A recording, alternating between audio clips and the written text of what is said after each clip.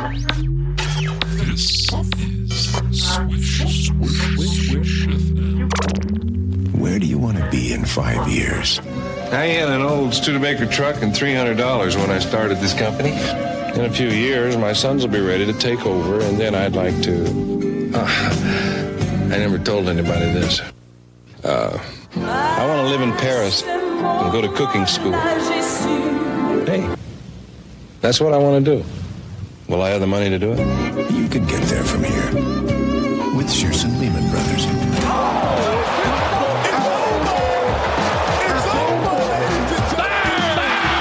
have to be willing to rewatch a movie. Oh, hell yeah. Hell yeah. Quit. Strawberry banana. Please don't aggregate this. Lillard, long range three.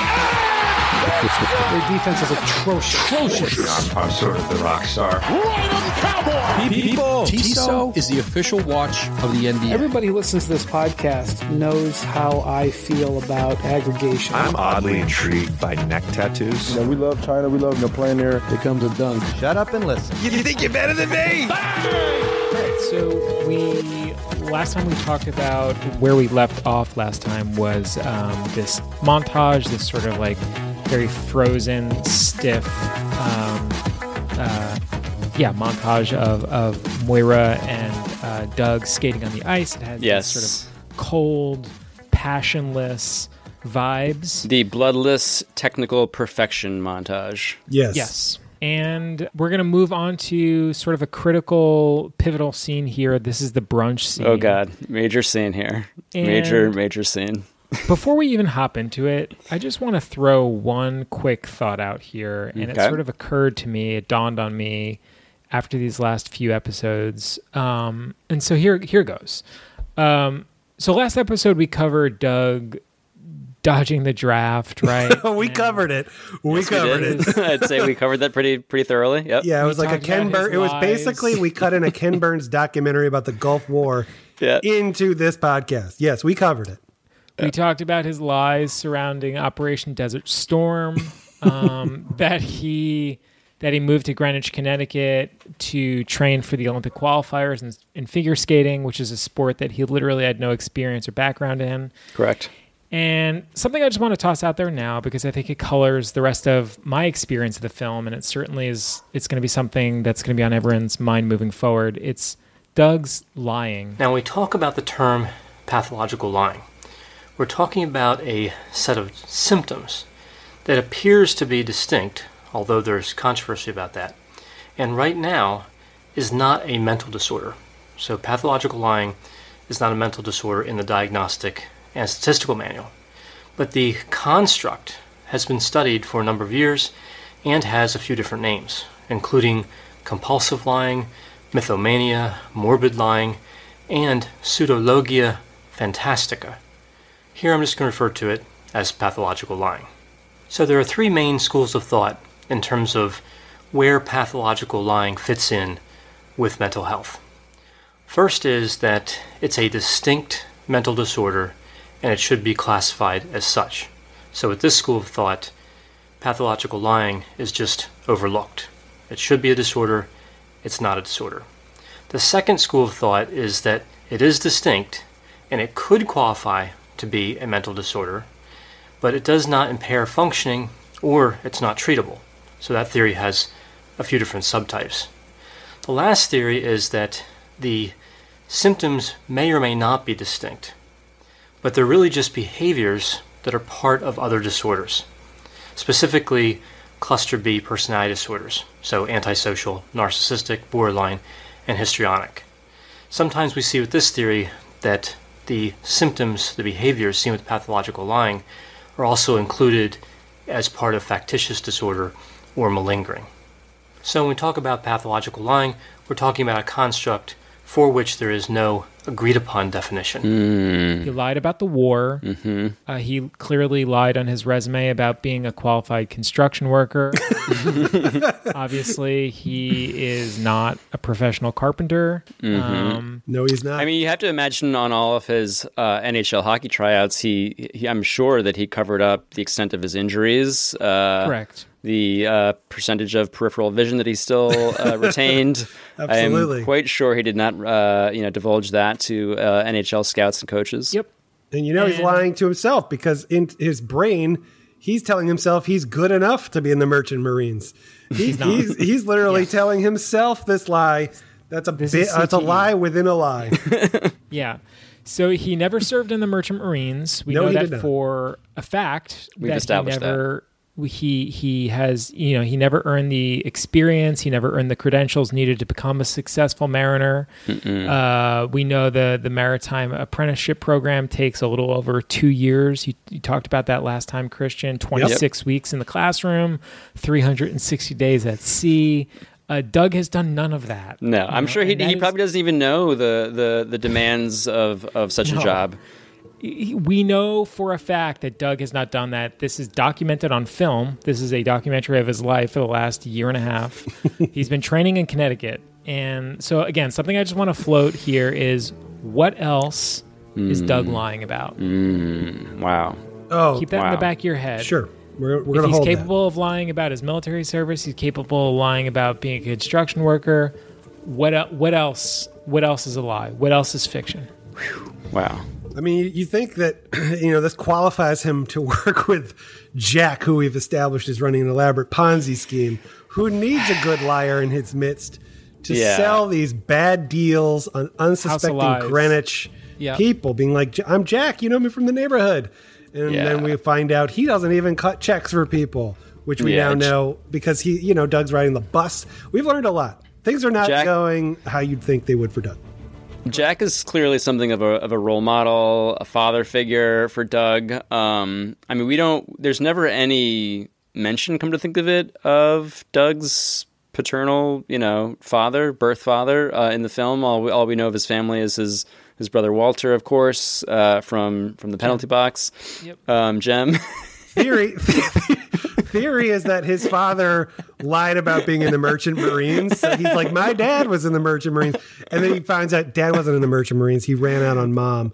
So he's just got this story baked in. Like, it didn't Where'd come from you learn nowhere. this from? I learned it from you, Dad. I learned it from you, Dad. His dad lied about this. He's like, that's the first thing he had loaded up. It's like, oh, God, they want to know what I'm doing. I'm in the Merchant Marines, just like Dad. Today on an all-new Dr. Phil, her husband of 14 years. I have so many questions. I just want to know the truth. Ran off with their daughter's best friend. I don't want to believe it. He's 45 years old. She's 16. Now, from the moment we met her, it's the first thing that sprang to his mind because, of course, there's an early childhood memory, implanted, baked in there, deep down. So, this is the moment though where I would say we're now at the scene where Doug is fully a class traitor. This dinner party sequence is wait.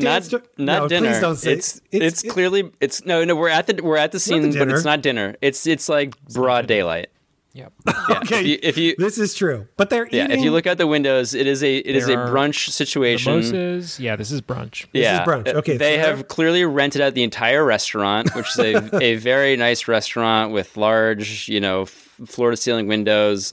Jack Mosley has clearly rented out the entire space, has the full service staff in black tie waiting on them hand and foot. But this is a major scene here. Yeah, this is very pivotal. Sequence. Yeah. Let's unpack this here a little bit, Ben, and I want you to walk us through this because I know you have combed over this scene. Yes. I couldn't tell you how many times. But so set the stage for us, Ben, a little bit. So, where are we and what is the occasion of this dinner? Everyone's dressed, shirt and tie. It's a special occasion. So what exactly is happening here and why are we having this celebratory brunch? Great question, Chris. So upon the first 10 to 20 times I viewed this scene, I assumed it was just sort of a casual, celebratory get-together, just kind of like, hey, we've been working really hard. Doug does mention at one point that they are 5 weeks to go until nationals. So I just sort of assumed that it was just like we've all earned a little break. Let's go out. And then, as we'll find out, it turns into, a different thing, but that is only planned by one of the participants. But actually, I think somewhere around my 25th or 30th rewatch, I heard Kate mention the actual reason that they are there drinking champagne in the middle of the day, which is we're celebrating our eligibility, which means that they have qualified for nationals. I don't know the exact, process for, amateur figure skating.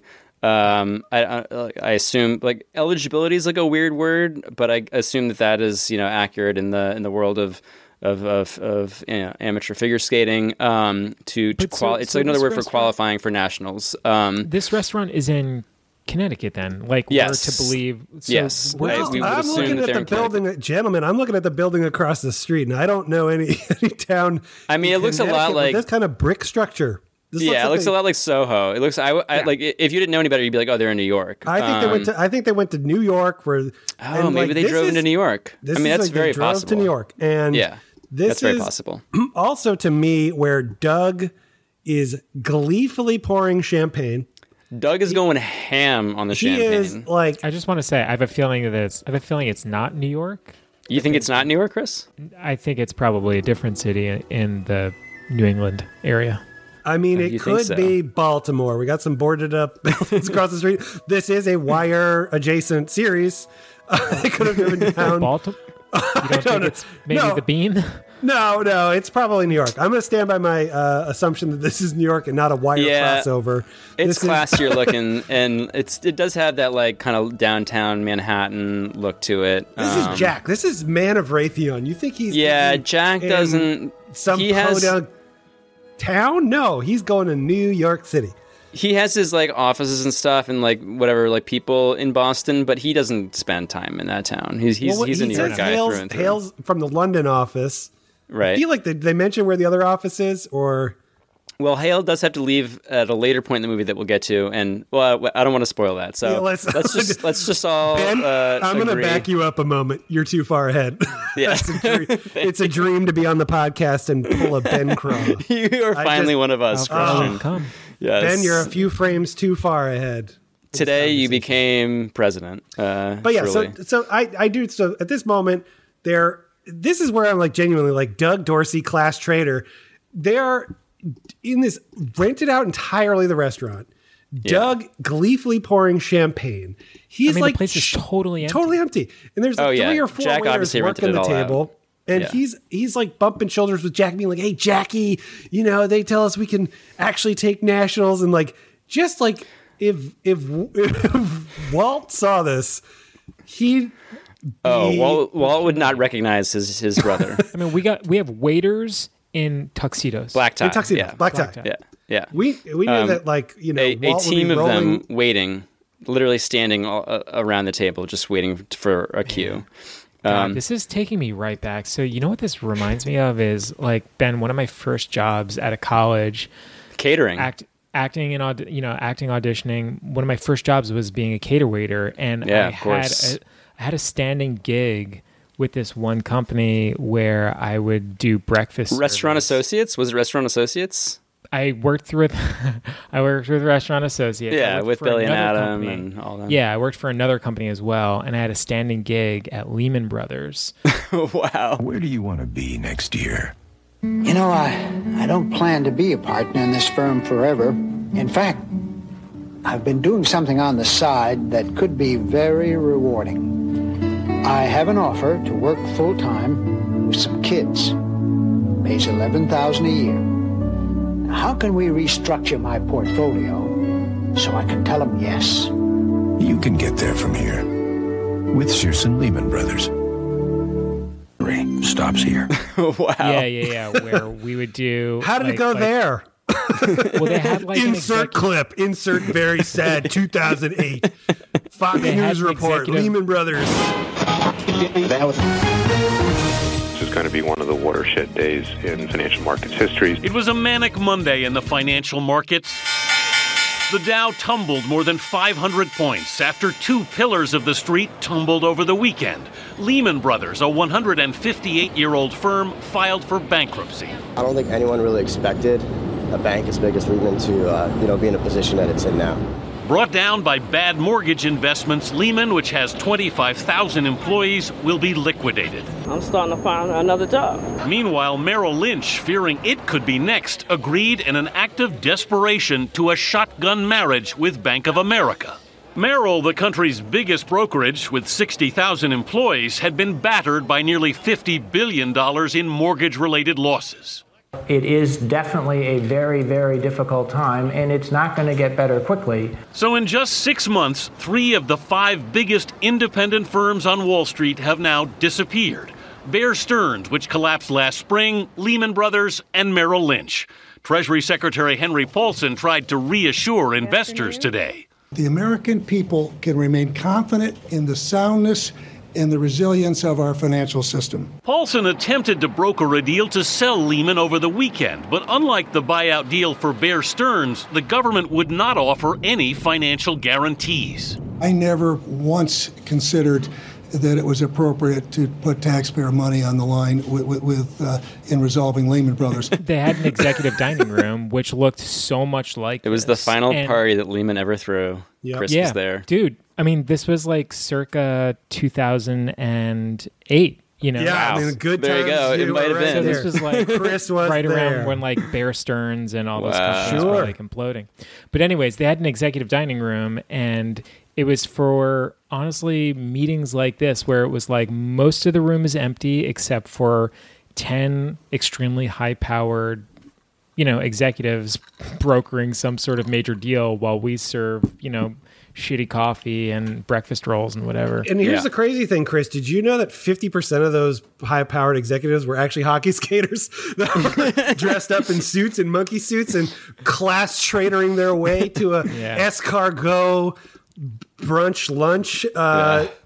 Anyway, so Doug here is, to me, this is the real Flash where Doug is completely lost sight of old Doug. Honestly, I think Doug has more than just champagne in his system in this scene. Because let's talk about that. tell me if you guys got this. I'm getting big time Coke energy vibes from Doug. In my notes, I'm like, have they done speed? My first big thought on this is the conversation is happening so goddamn fast. Wait, the first thing that Doug says. The first thing he says is, "Oh god, hang on, I have to collect myself." The first line out of his mouth in the scene is, "If I get her any higher on that throw double sow, they're gonna need a putty knife to scrape her off the ceiling." If I get her any higher on that throw double sow, they're gonna need a putty knife to scrape her off the ceiling. Am I right? Totally. Which is, I had to re-listen to that like 5 times to be like. At first, I was like. A fro double chow? Like, what is he saying? That's a normal thing. Yeah, and then I literally was like, I had to like break it down like 0.2 speed to figure that he's, and actually like confirm that he's saying a throw double sow, meaning a sow cow, short for sow cow. Sow, I don't know exactly how you pronounce it, but anyway, if I get her any higher on that throw double sow, which is a real doubles skating move, they're going to need a putty knife to scrape her off the ceiling, which is just really paints a picture. It's so very on brand for Doug. Such Coke energy. Also very on brand with his just the violent kind of energy and imagery. Yeah, and the Doug at loves. This point, out of the blue, screamed, "I am invincible." Yes. I'd be like, that makes literally sense. He's about to toast to eternal life. We can do anything.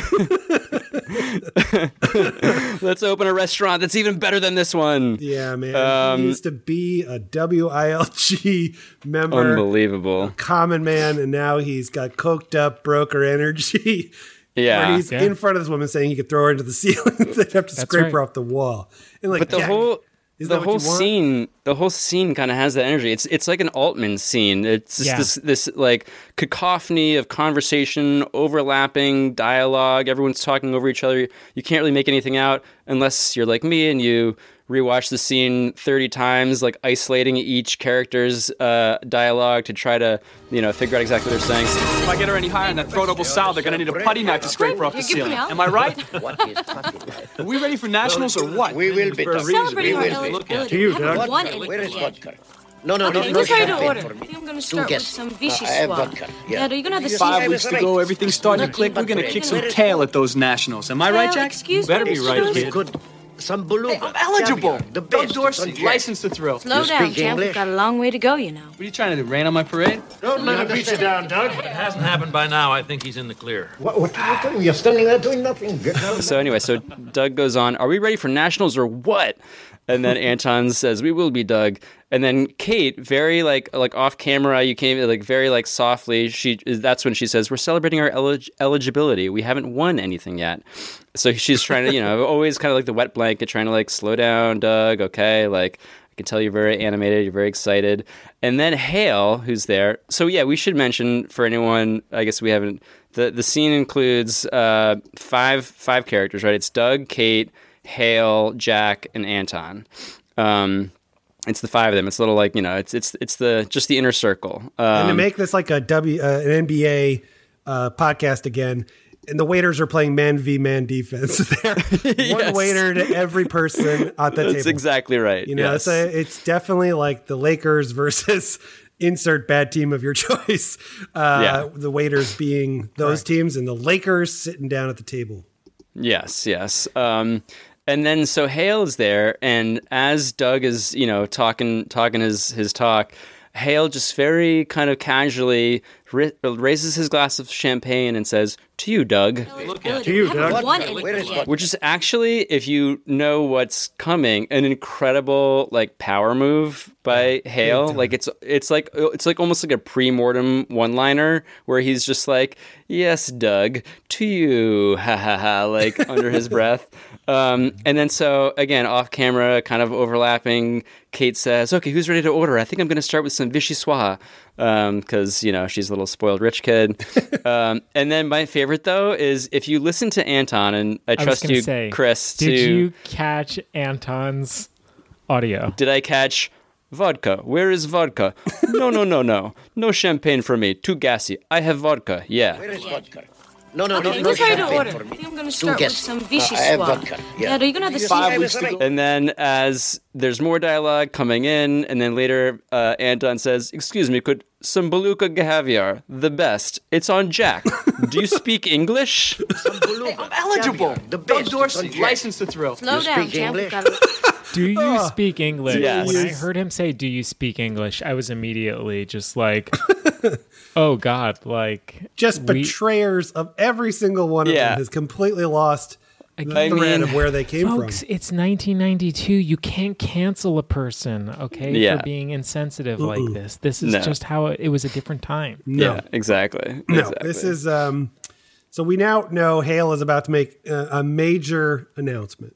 Yeah, And but before that, oh boy, Doug says 5 weeks ago everything's starting to click. We're going to kick some tail at those nationals. Am I right, Jack? Are you going to have the 5 weeks to go, everything's starting to click. We're going to kick some tail at those nationals. Am I right, Jack? Again, just like speaking way too fast, way too much energy. Also, we don't know about Doug's father scenario, but it sounds like he's a lack of a father.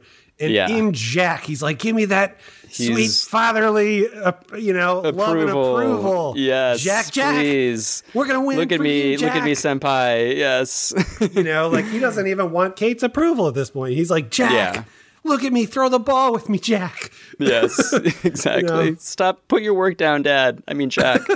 And then Doug says, "I'm eligible."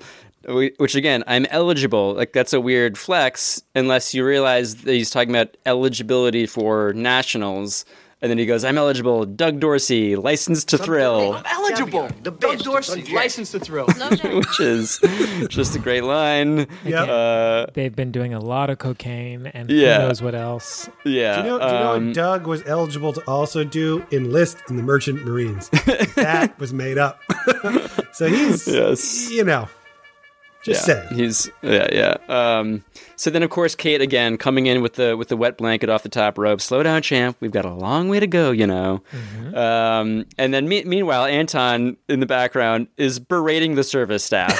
At 52:12, we hear this little bit of dialogue in the background where he goes, I can't quite make it out, but I think after listening to it about 35 to 40 times, I think what he says is, What are you telling me? You're standing there doing nothing? Get our menu. What are you telling me? You're standing there doing nothing. Get our menu. So he's just, demanding that the wait staff at this like 5-star restaurant. He's being an absolute problem. He's like a menace. He's a total menace. He's a total menace. He really is. Absolute diva hip hop behavior. High maintenance, coked out menace. Yeah.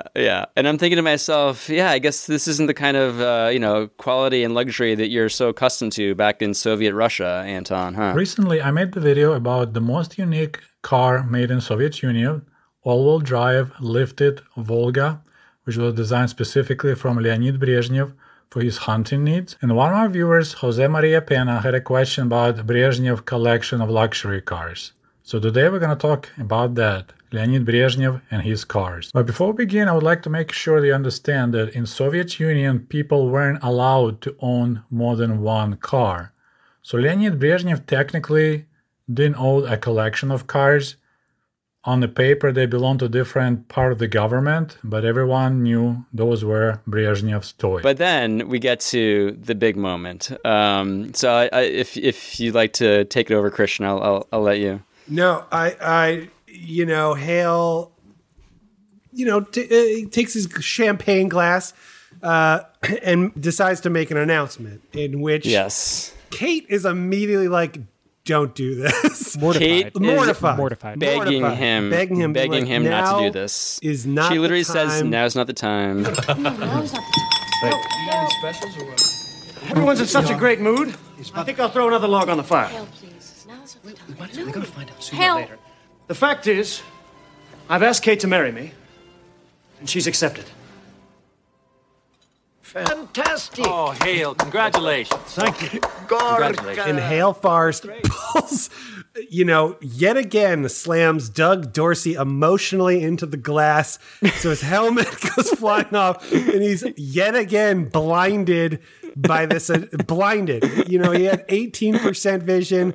Well, he's down to 50% after this. Knock it down a few more pegs. Absolute dirty hit by Hale into the glass, where he announces that he has proposed to Kate and that she has said yes.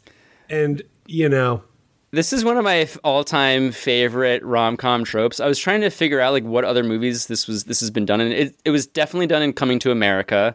When what's his name? Daryl, right? Daryl announces at some party that he's I forget the main female love interest name in Coming to America, but he announces basically it's the trope of the Baxter in the movie. If you guys are familiar with that term, the Baxter, it was a Michael Showalter movie, where the Baxter is the guy, the groom to be in the rom-com that is the other guy who's not the main love interest, who always is there present, but then gets dumped and gets left at the altar or somehow given up for the main love interest of the story. This is my fiancé. I'm Caroline Swan. Beautiful, charming, and successful. Then again, when it comes to crunching numbers, I am all thumb. Fear not. Enter Elliot Sherman, CPA. This is her high school sweetheart. Handsome, adventurous, and charismatic. This is the adorable Temp. I hope you don't mind if I just take a moment here to personalize my workspace. And I am the Baxter. Nice. Elliot. Safe. Where are you two going on your honeymoon? Yellowstone National Park. And wrong. I saw photographs of you and your high school sweetheart, Bradley. He was the love of her life. I mean, besides you, of course. I thought we had no secrets. That was 15 years ago. It would take an act of God for us to ever cross paths again. So Hale is the Baxter, and he's proposing or announcing engagement, not proposing, announcing engagement / marriage in front of the main love interest of the movie. Just a wonderful, incredible trope. And yeah, as you said, Kate is absolutely mortified. She says, now's not the time. But I love the way that Hale announces this, which is, everyone's in such a great mood, I think I'll throw another log on the fire. Which is such a Hale thing to say. Kate again beseeches him, Hale, please, now is not the time. And which begs the question, yes, now is not the time, Hale. Why are you doing this here? Why are you doing this now? And why are you doing this specifically in front of these people? Yep. And that is, of course, because he is threatened by Doug's alpha maleness. Doug.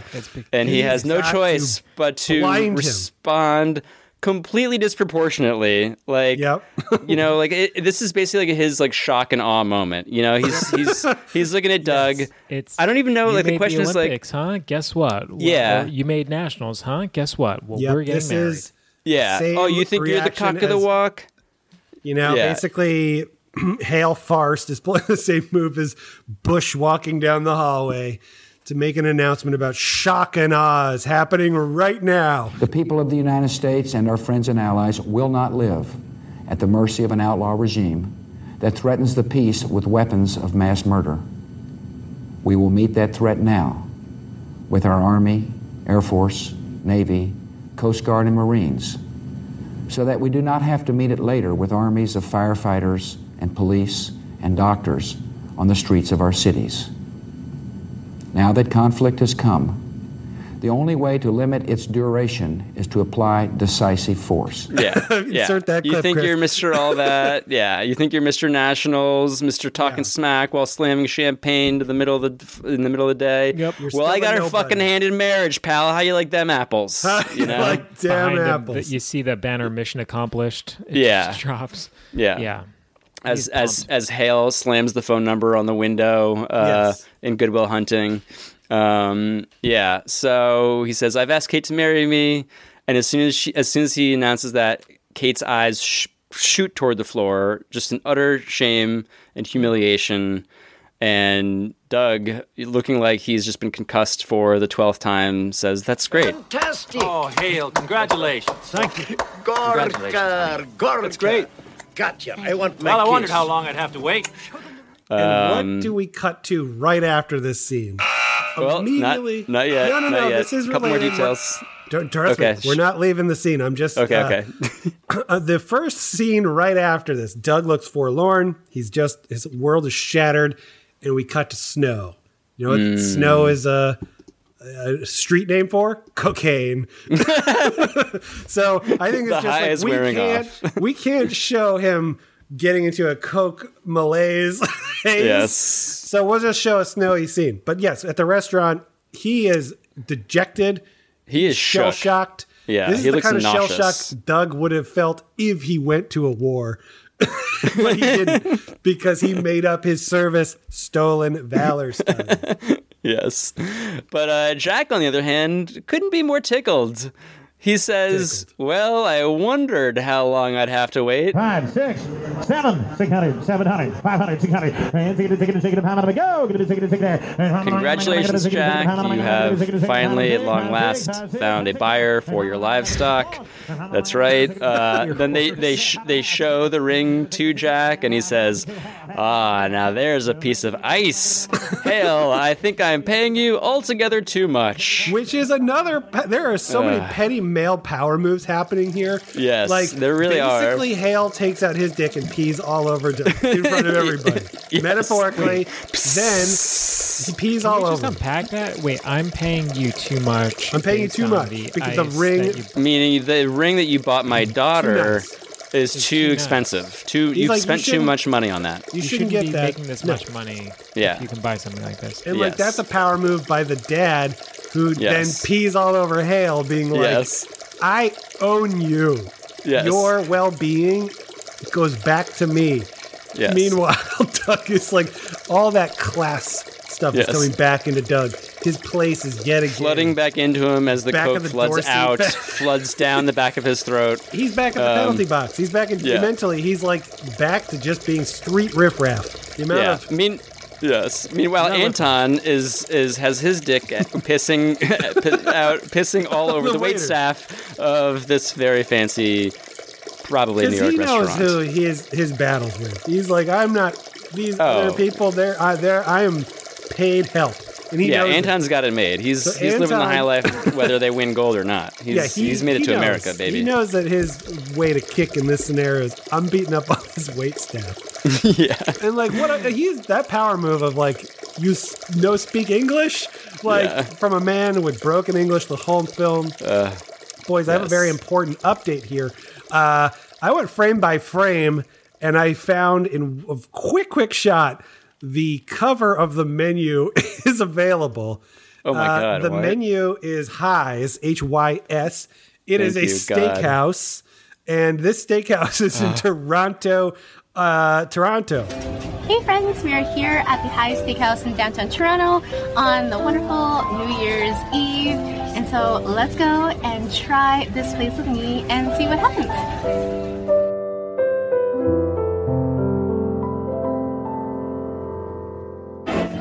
All right, friends, we ordered a salted caramel brulee, and let's see how this is.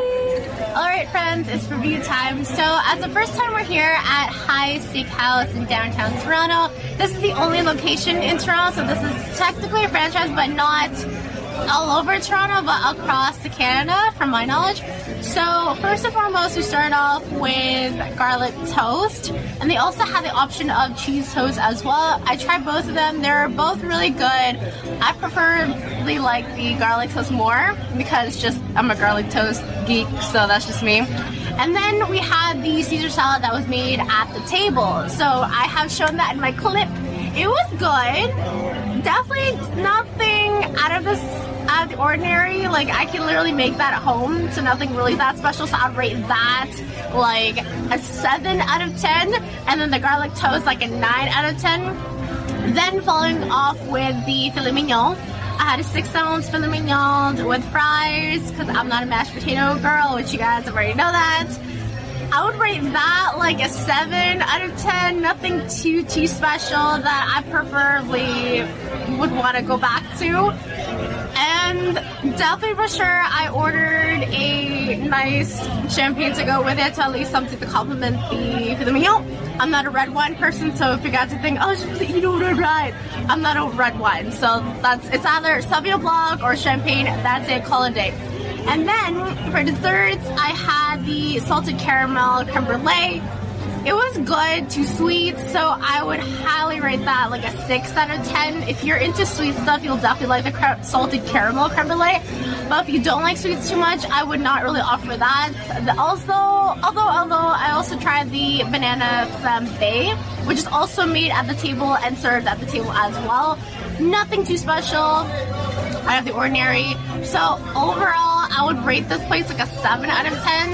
It's good to try it as an experience, but in terms of something that's like a go-to, not for me. Oh no! How dare they? How dare they film in Toronto, Canada, and pass it off for New York City? No movie would do such a thing. Mainly because Doug, Stolen Valor, they couldn't shoot in the country because he was a draft dodger. They're like, we got to film in Canada. Yeah, this is Doug's new home. But yes, so that background scene is likely Toronto. I think it's a stand-in for Soho, but we did get to the bottom of the mystery this whole podcast was Thank clamoring you, Christian. for. Amazing eye. Thank you. That is what we have you here we for. Did it. One more, perhaps even more minute and trivial detail is that at the very end of the scene, do you remember when I mentioned at 52:12 we hear that audio from Anton Sassly saying, "What are you? Something? You're standing there doing nothing." So at 52:48, the very conclusion of the scene of the brunch scene where we see Doug just kind of like staring off into the middle distance, clearly coming down from his high, / heartbroken. We hear the exact same audio. It's a repeat of that audio from Anton saying, "What are you telling me? You're standing there doing nothing." What are you telling me? You're standing there doing nothing. Now, part of me is like, okay, that was probably just a little cheating on the part of the editor, just kind of like reusing a clip of audio to lay in to kind of create like a din of conversation or whatever. But then part of me was like, I wonder if that was an intentional move, that was actually an echo of Anton's words existing only in Doug's head, as if he felt that he was standing there doing nothing, not acting on the feelings that he clearly had at this point for Kate. So just a little I don't know, a little something to ruminate over, a little something to stew on there. But okay, so that was the brunch scene. So Doug is clearly crushed here from the engagement announcement, and let's face it, so is Moira, right? She is dejected. I mean, yeah, she's absolutely dejected. Clearly, she didn't want that to happen. No. And we transition from the restaurant to the skating rink montage, but in between, like Christian mentioned, we have sandwiched perfectly is this shot of the falling snow. That blizzard out there. It's a whiteout. Yep, the cold, frozen winter, symbolic of death, right? Isolation, loneliness, blood loss. That is truly what Moira and Doug are feeling right now inside, that they are dead. Yeah. They are frozen. They are completely empty and alone. Yep.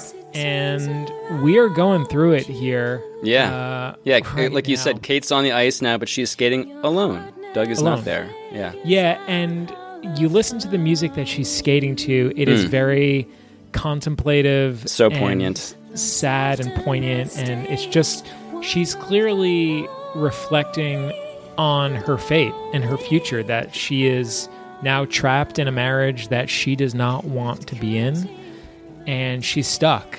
And this is her refuge, the ice, the frozen ice. It's all she knows. The frozen, dark, lonely, echoey ice, right? She's trapped in her frozen little prison cell there. And she is skating circles. She is just spiraling, literally and figuratively. And who walks in?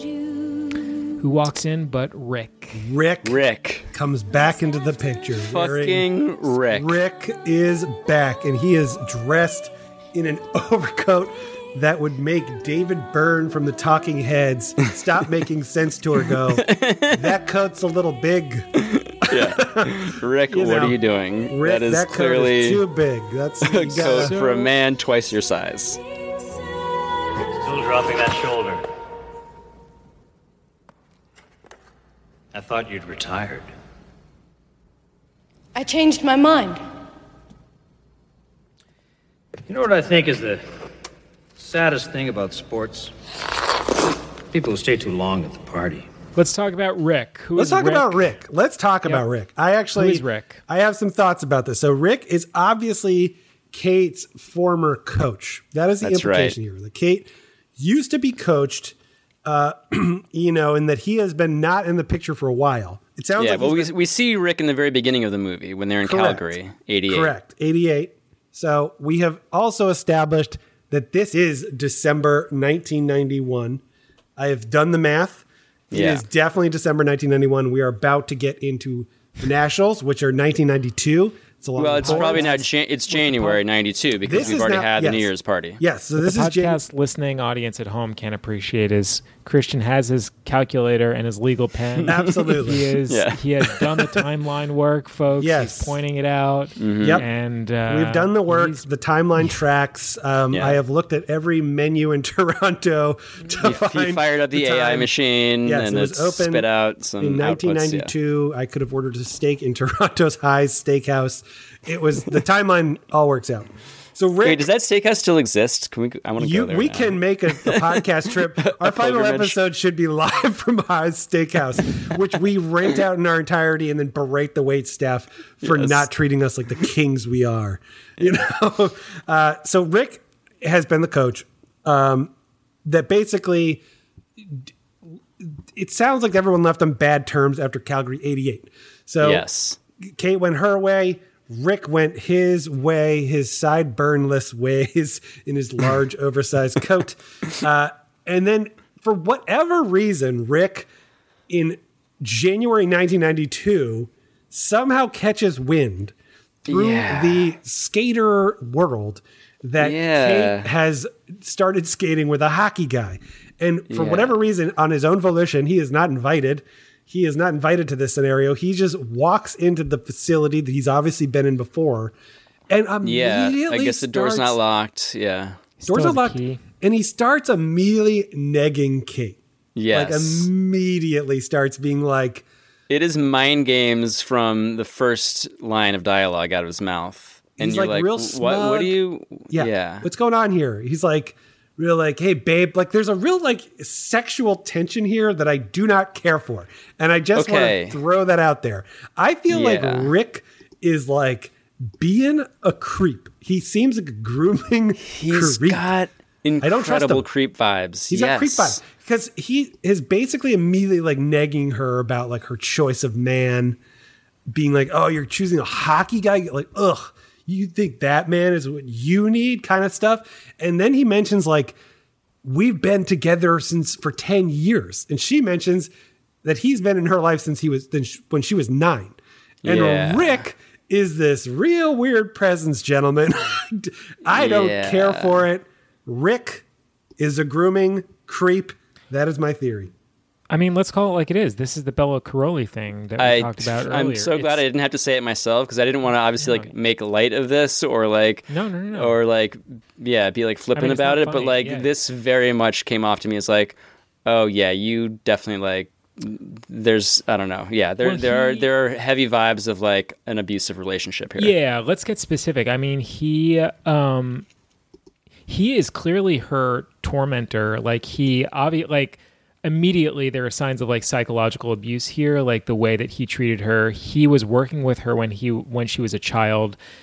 She references some very traumatic moment where he like reprimanded her when she was 9 years old. If you wanted to skate so badly, why didn't you come to me?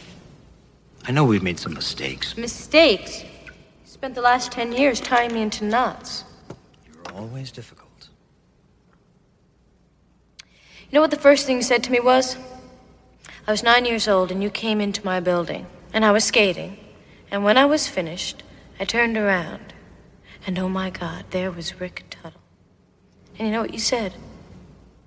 You said, boy, do we have our work cut out for us. Still blaming Calgary on Brian?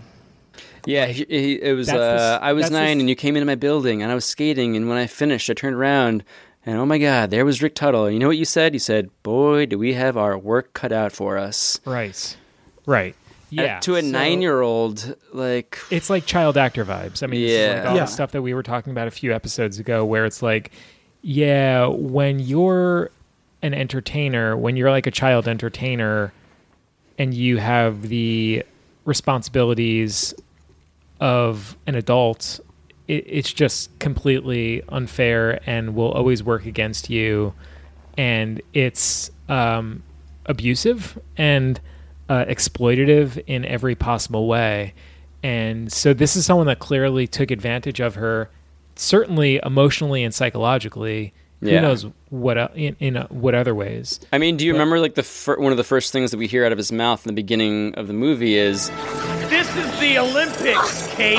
30 million people just called their families in from the kitchen to watch the replay. What do you think this is, Kate? Junior pairs, 82?" No, as I recall in 82, you were still humiliating me in private. Maybe that's because you were still listening. Well, if I'm going deaf, it's because I've had you screaming in my ear for the last 9 years. He's not giving me anything to work with. Rick, this is impossible. I want to see your ass in the air.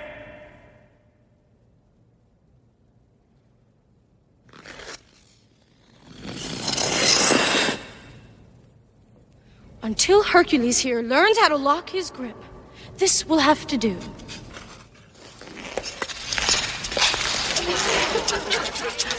I want to see your ass in the air. Yes, exactly.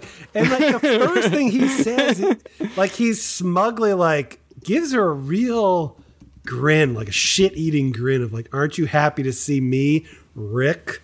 Like, cool it, Rick. You're not that good looking, first of all. And then on top of that, like he starts immediately doing what an abusive boyfriend tormentor would do, is he starts immediately negging anything she's doing. Like he's like, he says, "Oh, I just hate to see you humiliated. Why didn't you come to me if you wanted to skate so bad?" He goes, "You know what I don't like about sports? The people who stay past the end of the party." And so he's like immediately just psychologically torturing her. The saddest thing about sports is the people who stay too long at the party. If you wanted to skate so badly, why didn't you come to me? He says at the beginning of the scene, I just want to see you go out on top. I thought you were tired. I guess my big question here for you guys is, it took me a couple times after rewatching it, but what were your thoughts on like what are his intentions, motivations? What's the motivation here? I was wondering the exact same things. I was like, is he coaching in a competing team? Maybe he's like coming in to psych her out for a competition there's no indication he's not coaching any of the other pairs at this point. I don't think, right? We don't see him later on in the movie, do we? I don't think we see him again. Wait. Oh, shit. Okay. Do we see him later in the film? I don't know. Well, now we'll have to keep an eye out. Okay. It sounds like Chris knows something that we don't. Okay. We'll go to the tape later. But I think... I got it right here for you if you want it. Go for it. What's going on here? He critically says, still blaming Calgary on Brian? Yes. He does. Right. Who's Brian? Brian is one of the other skaters. And Brian Newman. Former skating partner, which he is, we'll find out, at Nationals. Brian is, but is Rick coaching him now? I sort of assumed that Brian found a new partner. Brian and Lori, yes. Yeah, Brian found a new partner and seems to have at least this alliance with his old coach. I don't know if he's still coaching him or not, but I also think that what Kate says to him that Rick goes, "Why didn't you come to me?" Which, first of all, why didn't you go to her? It's not like you didn't know that she was still trying to skate. Again, puts all this impetus on her. And it's also just big time, like, broken up boyfriend, like, why did you go to this other guy when I would have taken you back? Like, it's big, it's like. And what she says is interesting too, because she's like, lover vibes. She's like, for the last 10 years, you spent your time like tying me into knots. So which is a phrase that I only really put together with romantic relationships. With love. That is love. That is where I'm like, there's something about this Rick Things got messy. I do not care for. Like, she's tormented by this guy, was a figure that was around her all the time. All I'm saying is he's an ex-boyfriend. Call it like it is, yeah. Yeah. This is an ex-boyfriend. Yeah, but not. Definitely. That's what's so weird. He's not. He's a coach. He was a coach of a 9-year-old. This is crazy. Exactly. It's like an ex-boyfriend who is your college professor. Yes. It's bizarre. It's wrong. And it's causing consternation with Kate. That she's already distraught about the hail stuff. She's in her wintry, icy, lost state. Then Rick comes out of the fog. Yeah, and it's in such a moment of vulnerability for her, and here he just comes waltzing in to swoop in and take advantage. And he goes, "I'd hate to see you humiliated. I'd hate to." All of this stuff is some real creep energy. Yeah, but this is really also a moment where, we actually get to see Kate stand up for herself. That's right. It's the way she responds that's the most important. I just hate to see you humiliated. Humiliated? Oh, come on. This guy. A hockey player? Let's face it. Trusting partners was never your strong suit. This guy, this hockey player, is the best skater I've been on the ice with. He's gonna make you cry. He's so good. You know your way out? Which is refreshing, because she definitely did early in the movie in a flippant way with like, you want to see my ass in the air? Check this out. Like she had like those quippy things, but this is the first time that the entire movie is other men making choices on her behalf. And that she has very little room for making her own decisions and her own agency of defense of her choices. And this is like a moment where she defends Doug. She tells Rick Doug is the best skater that she's ever been paired with. Doug overhears this. Yeah, she says he's going to make you cry. This hockey skater is so good, he'll make you cry. He will bring tears to your eyes with his figure skating ability, not his ice skating, not his. Also, getting to the thing of like, it's the first time that she's had to defend Doug to anyone. It reminded me a lot of the first time that Doug had to defend figure skating to anyone in that scene with his brother Walt, when he's realizing for the first time, what this sport, what this whole project means to him. And this is kind of the first time that Kate is sort of taking stock of the fact that she actually does, in fact, really value Doug and really believe in Doug. And I think she's saying it partly to get Rick off her back, but I think that like there's so much passion and like emotion in her voice, like when she says it, that she's actually speaking the truth. And the reason that she fully trusts Doug as a partner at this point is because it's very likely she doesn't know about the whole Merchant Marine shit. I don't think he ever told that to her. There's no way. Like, why would he have? He would have no reason to. He went home. He never mentioned like, oh, by the way, I've been telling this crazy story. And she'd be like, what? Yeah. Like, so she's still. By the way, I made out with one, maybe two girls at this bar, and then I had to reveal to them that I was not, in fact, a war hero. I've promptly jumped by several women in a Mayhorn bar and may have had coitus with them. Unknown. It's unclear. It's unclear. It's all implied. Guys, want to chime in here real quick. Hi's Steakhouse in Toronto is very much open. Nice. And, does it take reservations? Reservations. 1,500 Google 5-star reviews. We have a classic menu featuring aged New York steaks, a lengthy wine list, and a room with soaring ceilings. So we absolutely love it. The key to preparing a delicious steak dinner starts with finding the right cut. And at Hi's Steakhouse, Chef Roland shows us what to look for when finding that perfect cut. So this is the New York strip loin. What you're going to be looking for is a good contact between marbling in the steak. That's a nice consistent marbling. You want a nice fat cap on it so that fat cap will melt into the steak when you're broiling it or grilling it.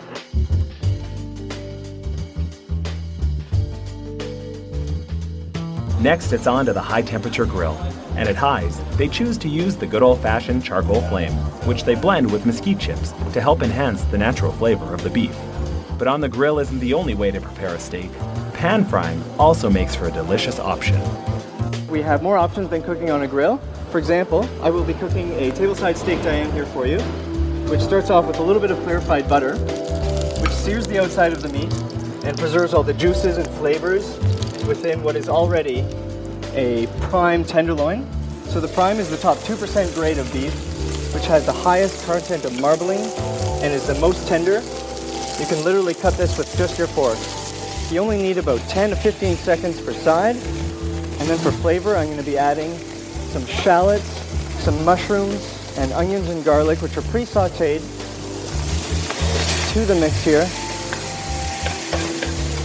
And then for flavor and a nice demonstration, we're going to be flambeing with a little bit of brandy today.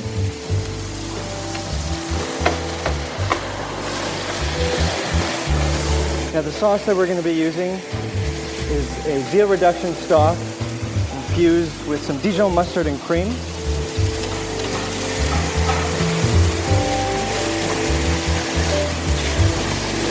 And on the side we have some poached chateau potatoes, as well as some green beans. And prepared tableside you have a very nice meal with the best beef you can get in town. After preparing a few mouth-watering sides, it's time to ring the dinner bell. Call the family to the table, place a napkin on your lap, and enjoy your meaty masterpiece. For Go Calgary, I'm Ryan Massell. Yep, that is the one. Downtown Toronto, folks. Oh my God. If you're looking to make a reservation, that's hissteakhouse.com. HYSsteakhouse.com, 416-364-6600. Now, how far a drive are we talking from Cold Spring, New York, for example?